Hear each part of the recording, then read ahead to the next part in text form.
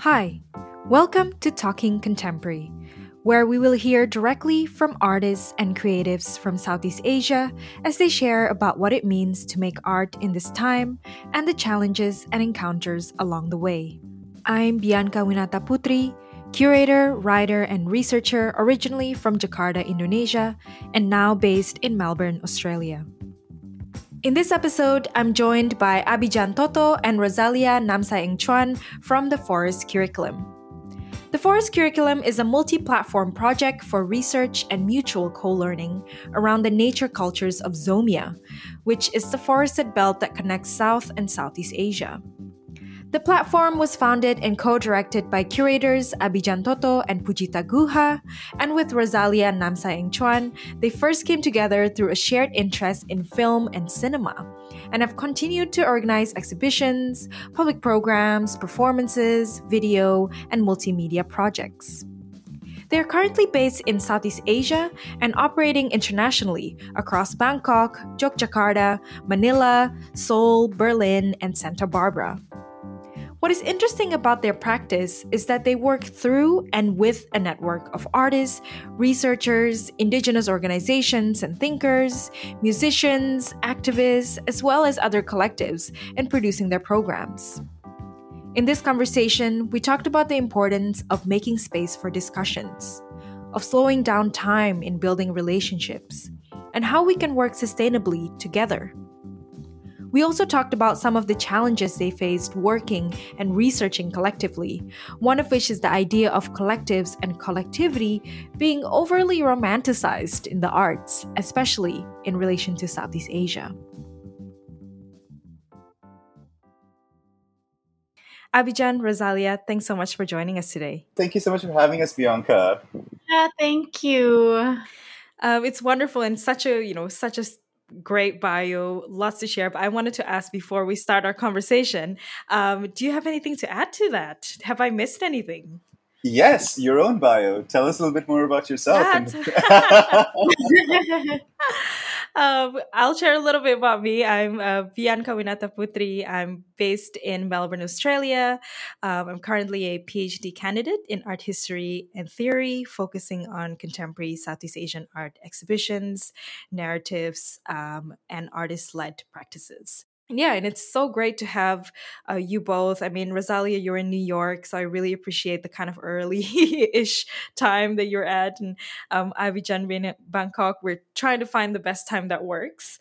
And I think it's just fantastic that we can connect through this platform. I feel like we all have lots of connections and lots of overlapping ideas and thinkings that we could share, which is also really central to your practice as the Forest Curriculum, and the way you guys work as a group and with networks, which I find very unique and very much part of or very central to your practice and your projects. So I guess before we start, maybe we'll sort of track back to the very beginning. So how did the Forest Curriculum come together? Right. Well, I mean, at the risk of sounding, like in that kind of retrospective mode of, old man at 4 a.m., I think, I think that it really kind of came together out of a shared love of cinema, which is something that all three of us have a very particular interest in, and really shared perspectives on. And I think this is something that has brought us together and kind of keeps bringing us together over and over again. I mean, like most of the time, our group chat is just us nerding out about the latest video piece that we've from one of our friends, etc. That we just watched and we just can't wait to talk about. But I think kind of backtracking a little bit, the shared love of cinema in particular that kind of led me and Pujita to kind of initiate the conversations that would lead to the formation of the Forest Curriculum as it is today was the work of Lav Diaz, the Filipino filmmaker who's kind of known for what has been called slow cinema, but particularly, I think particularly for us, was a very, very interesting viewpoint into the ways in which the idea of the forest had been articulated. I mean, I think that we're all I think that, globally right now, and, rightfully so, everybody is very, very familiar with the work of Bijoy Pichatpong, Virasatakun, but I think Love Diaz is somebody that I think fewer people watch just because, not everyone has 8 hours to spare all the time. But I think that it was around the time when Pujita was writing her thesis on the cinema of Love Diaz. I was living and working in the Philippines with the private foundation and beginning to kind of think about the fact that there was so many incredible practices already existing, whether in cinema, in the visual arts, sound practice in particular, other forms of research that really articulated this relationship to nature in a way that was very, very different from other places. And this has been, and what we found as well was that this has been articulated in exhibition formats, in publications, etc. ad nauseum. And we've seen it kind of in almost an entire generation of practitioners doing this, but there hasn't really been a space that tried to create a kind of a broader network around these questions, and that was doing this in a kind of sustained fashion.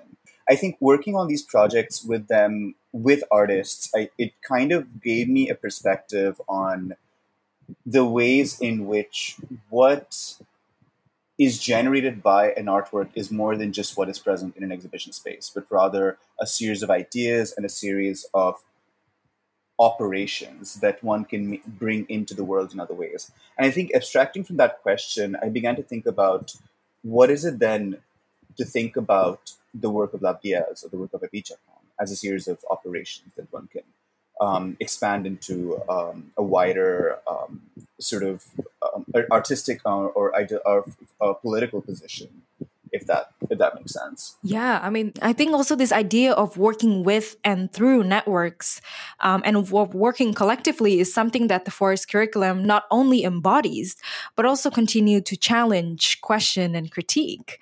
What does it mean to work as a collective across geographical borders? And what does it mean to work collectively and collaboratively today? And as a group, I think you developed, exhibitions, workshops, programs, but perhaps most central to your practice is collective research and co-learning, which I guess also informs the name Forest Curriculum. Could you share more about this? For sure.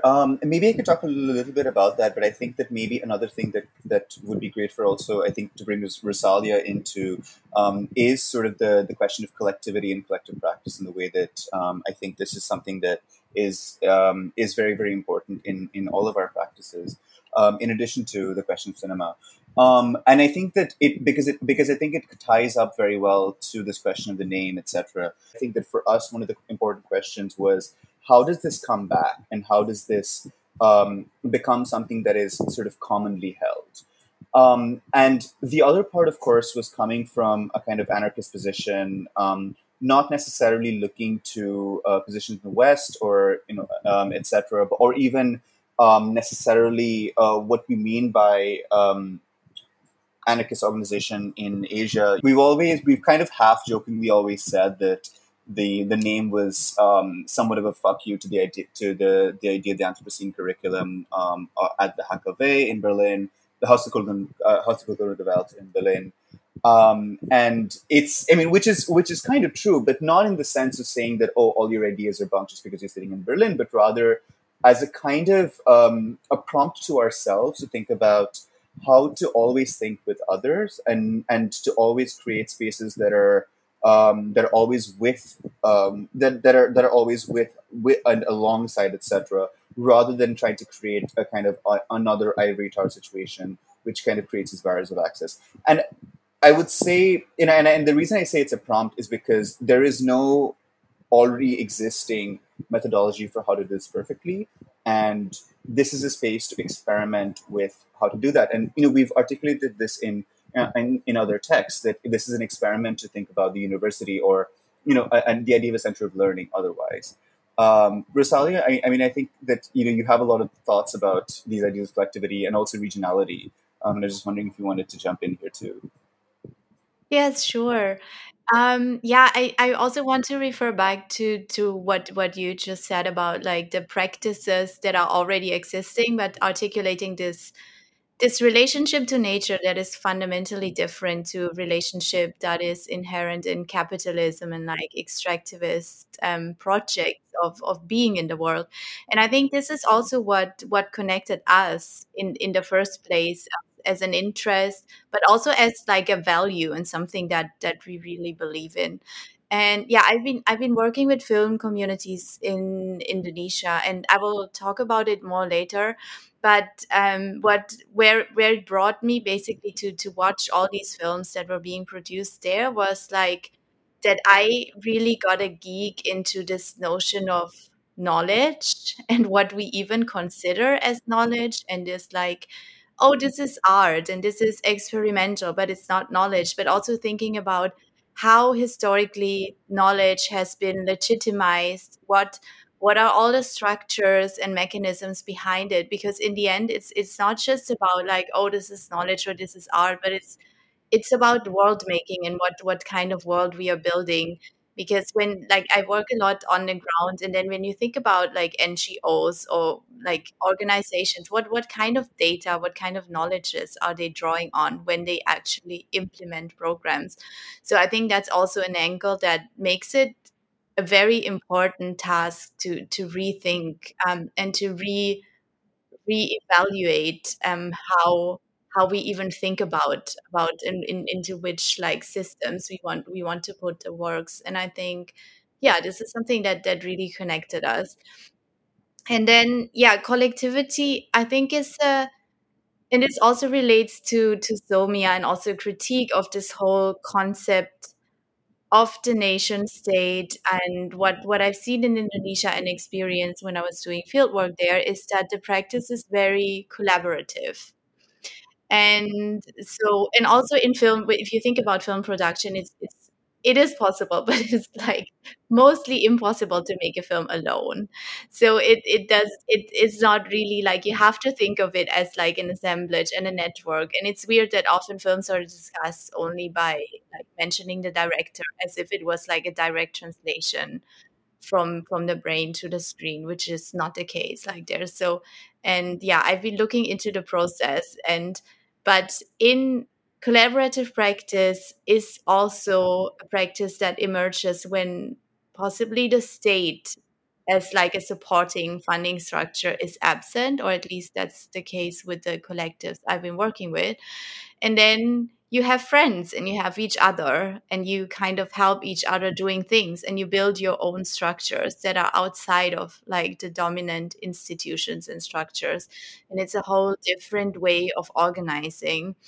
So yeah, I think it's important to also not romanticize it too much, because there's a lot of challenges to this, especially to be able to do it over like a longer period of time. And I know that there's a lot of discussion about like instituting it, like within, even if there's so much critique about like structures and institutions, it there is some change that needs to happen to make it a sustainable practice. Because yeah, and I think that's like also something I don't have an answer to, but it's an interesting discussion that we are also thinking about as we also like practice collaboratively, like how can we keep on doing the things that we are doing, and like making and holding space for these kind of practices.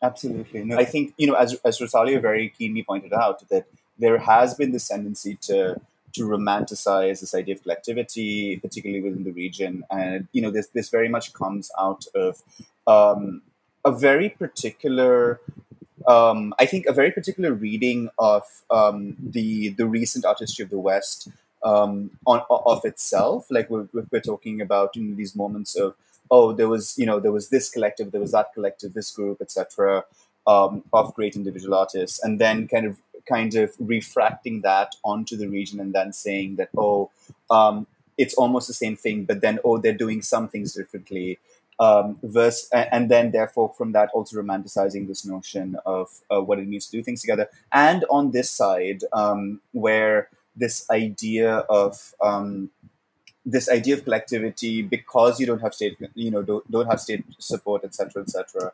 Kind of also gets romanticized in another way as well. I think standing at sort of this kind of collision point where we're kind of seeing these narratives play out in different ways in different institutional settings as well. I feel like it becomes more important to think about what are the stakes in creating, producing, and perpetuating these notions of collectivity beyond just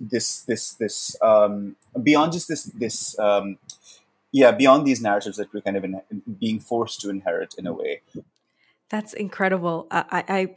Absolutely love that last point about belonging and allowing for your partners, your collaborators, your networks to have a sense of belonging in what you do. And that I know that the collective is run or founded by you, Abhijan, and Pujita and Rosalia, but I think it's a lot more than that. And I wish we could bring as many guests as possible into this conversation, because I think that's where your projects have that sort of new expand the idea of collectivity, sort of not de-romanticize, but I guess really look into what does it mean to work with networks, and as you said, Abhijan, how to always think with others.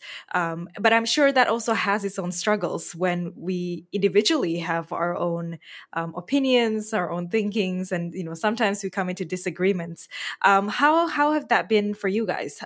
What are some of the challenges of working collectively, not only between the three of you, but also within networks? I mean, I feel like the main, some of the main challenges are, just stemming from the kinds of infrastructures that we're inhabiting. And the thing of like the paucity of funding, etc., is something that's very, very real to all of us. But also the ways in which existing funding structures and funding networks function, right? The thing is, most of the time we're, because it's a sort of a kind of a quote unquote artist slash curator run structure. There we don't necessarily have a board of directors, etc., behind us that's giving us whatever 10,000 US dollars a year to run our programming. But instead we're having to kind of go from program to program, which is sometimes great because it allows us to kind of have a flexibility of the way in which we're working. The people that we're working with, we're always having to kind of challenge ourselves and push ourselves um, to kind of be able to kind of be working on doing the next thing. But a lot of the time as well, we also realize that it kind of drives us to that point of exhaustion, point of burning out, etc. And that's when you kind of have to step back and think about, okay, what is the way to do this in a more effective manner? How do we keep this ideology of redistribution alive while also sustaining ourselves through this process? And I don't mean just financially or economically, but also intellectually and artistically. I think that as we're seeing more of this kind of institutionalization of um, these kinds of practices, I think one of the things that from the other side should be a sort of an important question is how to support these kinds of these initiatives that are trying to work in these very, very hybrid ways. And I think this is something that we struggled with a lot. Rusale, do you want to add anything here? Yes, yeah. Thank you for bringing up this question of how to how to engage with communities, how to work together. Because my background is anthropology, so and there's like a legacy of how to engage with communities in anthropology that is very violent and deeply problematic.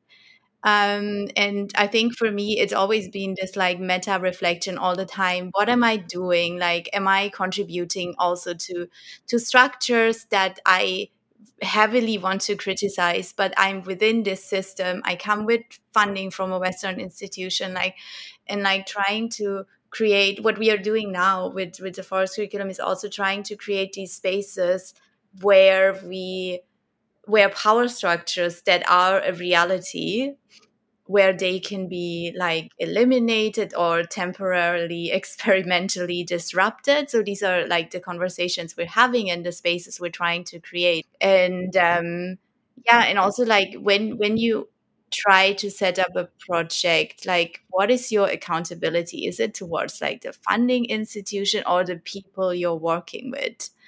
And I think this is also something that is also in the back of my head, where I maybe started as an anthropologist to be like, what is like interesting? What will get me published? What is like academically interesting? Or what is, but then is it also important to the community? Is it even like, what are they? And I think this is also what Abhijit mentioned when getting funding.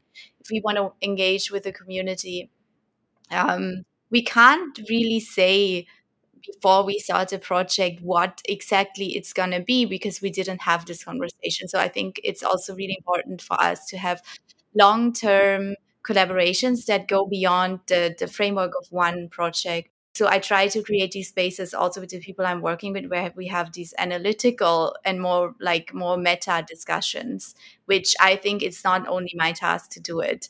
And this is very hard to realize within structures and institutions, also like funding wise. Then what you mentioned about the disagreement, like what do you do when you have disagreement, which you always will have, when things don't make sense, and then you end up with something that needs to be comfortable with it and to sit with it and to accept it and to leave this gap also open and not nail it down on one story, like one explanation. This is what the situation is and this is are the reasons.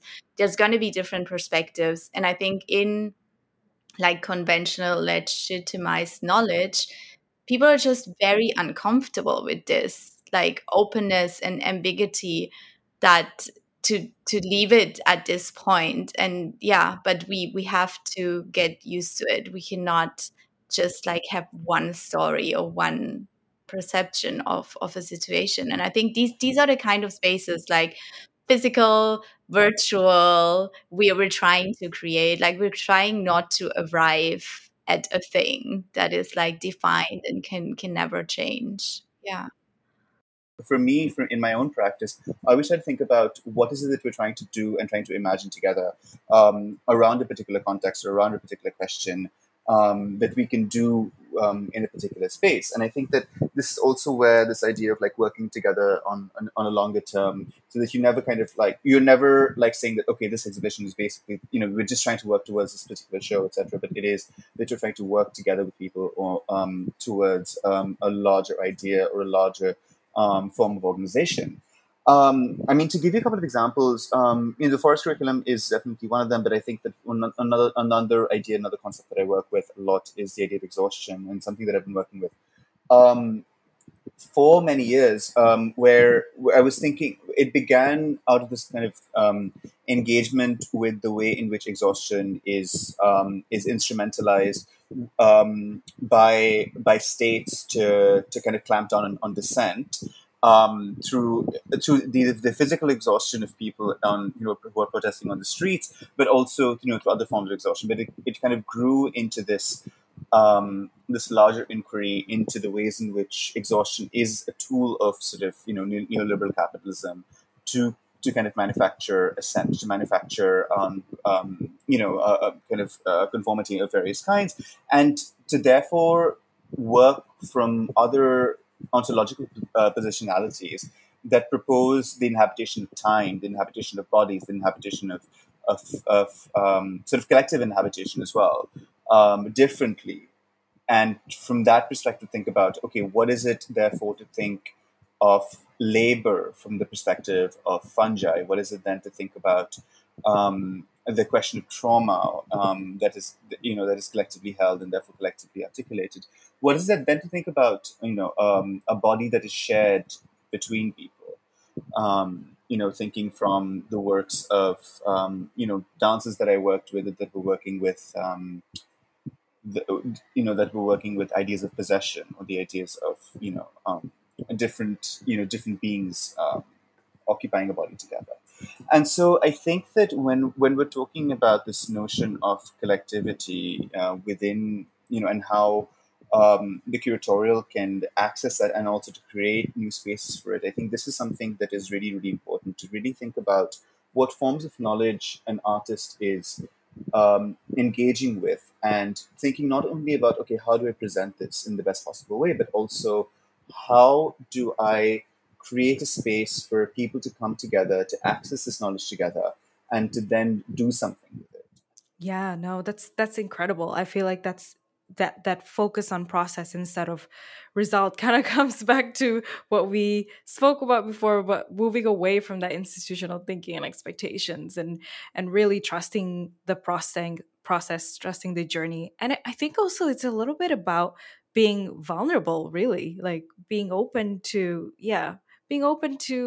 criticism, to input, to feedback, to plans changing.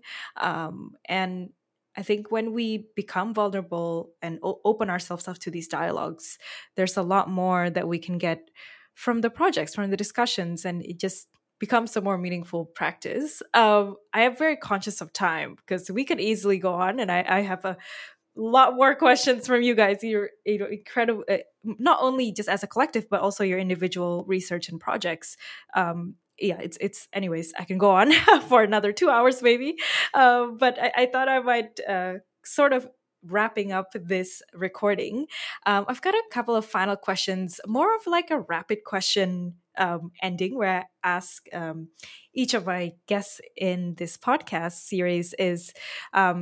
I just have maybe 4 questions that I'd like to ask you, and maybe Abhijan, we can start with you, and then Rosalia. And they're just quite rapid questions. So, first one is, what are you currently watching or reading? And maybe it's more watching from since you guys are of film fans. But Abhijan, yeah, what are you currently watching or reading? It's interesting because a few days ago we were kind of like collectively watching a few videos by this wonderful Indonesian filmmaker Ria Rizaldi, and his work is something that we've been really obsessed with. And this is just within the collective. It's something that we've been really obsessed with. He had a really beautiful film called Tellurian Drama, which has been doing the rounds in some festivals recently, from Rotterdam, etc. And I think it articulates sort of our kind of obsessions with questions of of media and media infrastructures, indigenous knowledge, and place,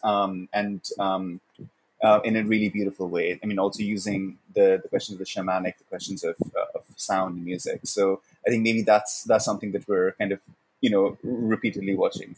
Apart from that, I'm watching a lot of anime on Netflix during the I pandemic. love that. I love a good anime. And I'd love to get the title of that film that you guys watched. Uh-huh.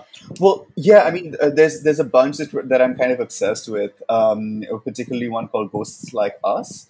But the one I was just referring to is called Tellurian Drama. But yeah, Rosalia. Yeah, I'm also, I mean, yes, we're watching these works together and like rewatching them as I'm writing about them. I'm like rewatching a lot of short films from Indonesia at the moment. I'm also curating a Thai film festival in with a collective in Berlin. So I'm watching a lot of Thai films at the moment, and I think now it's just like one film pops to my mind that I really appreciate. It's an archival film. It's called Tongpan, and it talks, and I think we also brought it up during our discussions in the project because it's like it is basically like almost like an ethnographic insights into the negotiation of a dam project in Thailand in like I don't know about the time. I would need to check the time frame, but like back then when this, and it shows that because often we have this narrative that like these mega projects come to places and like this victim narrative of the local population, but it really shows the struggles and the intellectual endeavors of the local population who were already very, very aware. They were not like, yay, development, amazing. It's kind of a document because it's an archival film and it shows this really amazingly. It's with the Thai Film Archive, and we're trying to screen it in Berlin if we get the funding, to also look into like the histories and the trajectories of these discussions that we are trying to have now, that happened before we were even born. I think that's really interesting to also be aware of this. And then I also just started, I'm really into audiobooks recently because I can just walk around and do stuff and listen to something. I think that is one of the pandemic outcomes. And yeah, I started this novel, Something New Under the Sun, by Alexandra Kleeman, and I'm very excited. Yeah. Awesome. I'm very interested in audiobooks. Haven't got into it yet, but I feel like I'm soon going to do it. I feel like it's a good thing to have when you're washing dishes or cleaning the house and just have an audiobook. I feel like that makes so much sense. Um, Another probably irrelevant question, but you guys have Rosalia, you spent time in Indonesia. Abidjan, I don't know if you've been to Indonesia, or but mainly with Southeast Asia. I wanted to ask, what is your favorite food, Rosalia, from Indonesia? And Abidjan, what is your favorite food from the region? Because food is such a big thing for us. I mean, yeah, I have a whole list, but I'd love to hear what's your favorite food. It's hard. Okay, I have at least two things. I think everywhere it's just the abundance of fruit that I really love, fresh fruit, where I don't have a favorite one, but I really, really enjoy. And then in Indonesia, now I'm thinking of the you need to help me with the name now. My brain is not fully on yet, but it's the rice that is cooked in coconut milk with like Oh, nasi nasi uduk. bungkus, nasi Nasi uduk. uduk. Oh, Nasi uduk. Yes. yes. Yeah, I Sorry, love my it. partner's just chiming in nasi uduk. I thought nasi bungkus. Oh, that is yum. Oh my gosh, Yeah. that's I love a lot of food. Like I'm a big fan of all Mm, Indonesian food. So nasi uduk is really good. yes. That's a good one. What about you, Abichan? Oh my god! No, I mean, I feel like I can't give you a single answer to what my favorite food in the region is without like offending everybody else. So I'm gonna plead the fifth on this one. That's so great. And yeah, I'm totally with you, Abidjan. There's so many good food. It's hard to pick a favorite. So, my final question to wrap up our wonderful conversation is, what does art mean to you? And to make this even more of a challenge, I wonder if you could respond in one sentence or even crazier, maybe one word. I mean, I think that we've kind of both articulated our response to this. I think, the way that we kind of come. I'm not going to try to. I mean, I'm not going to try and answer this in a sentence, but maybe a very long run-on sentence. But um, yeah, I mean, because I feel like the way that we've both come into this has been more from this obsession with the idea of practice, and I think that for us, rather for me, I think that that what keeps bringing us back to art is its capacity to kind of create new possibilities of how we look at things and how we approach things and how we are together. And I think that that's the capacity of art to kind of create sort of spaces for imagination is the thing that kind of brings us back to it. So I mean I don't I'm very against the thing of saying, oh, this is what art is to me, but I think that this is what art means in relation to my practice rather. Rosalia, you want to take a crack at it with one word? Yeah, I guess to me, if it was just one word, but I want to add to this in my very, very personal, and this is also how it started, it's therapy, definitely.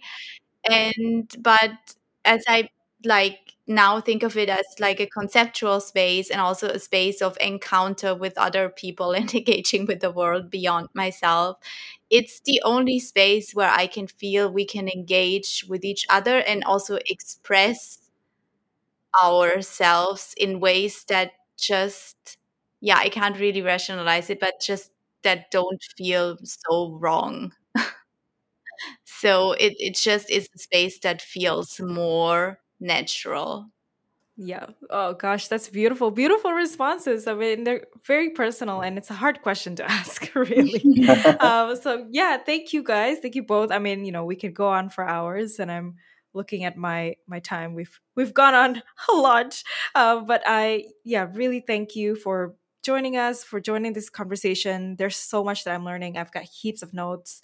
I don't know if you can hear my typing, but it was kind of rapid here and there. But yeah, I just learned so much. You guys are doing incredible works and really inspiring research and practice. And Rosalia, I hope we can catch up in Indonesia soon when you do go Definitely. back. That would be lovely. Yes. Yeah, and Abidjan, I'd love to go to Bangkok. It's actually also on the top of my list once I can travel back after Indonesia. It's like the rest of Southeast Asia I have to go and just, Yes.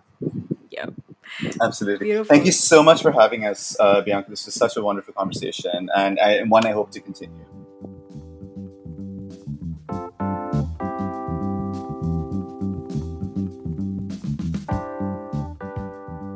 There is so much to learn from Abidjan and Rosalia about what it means to work collectively today.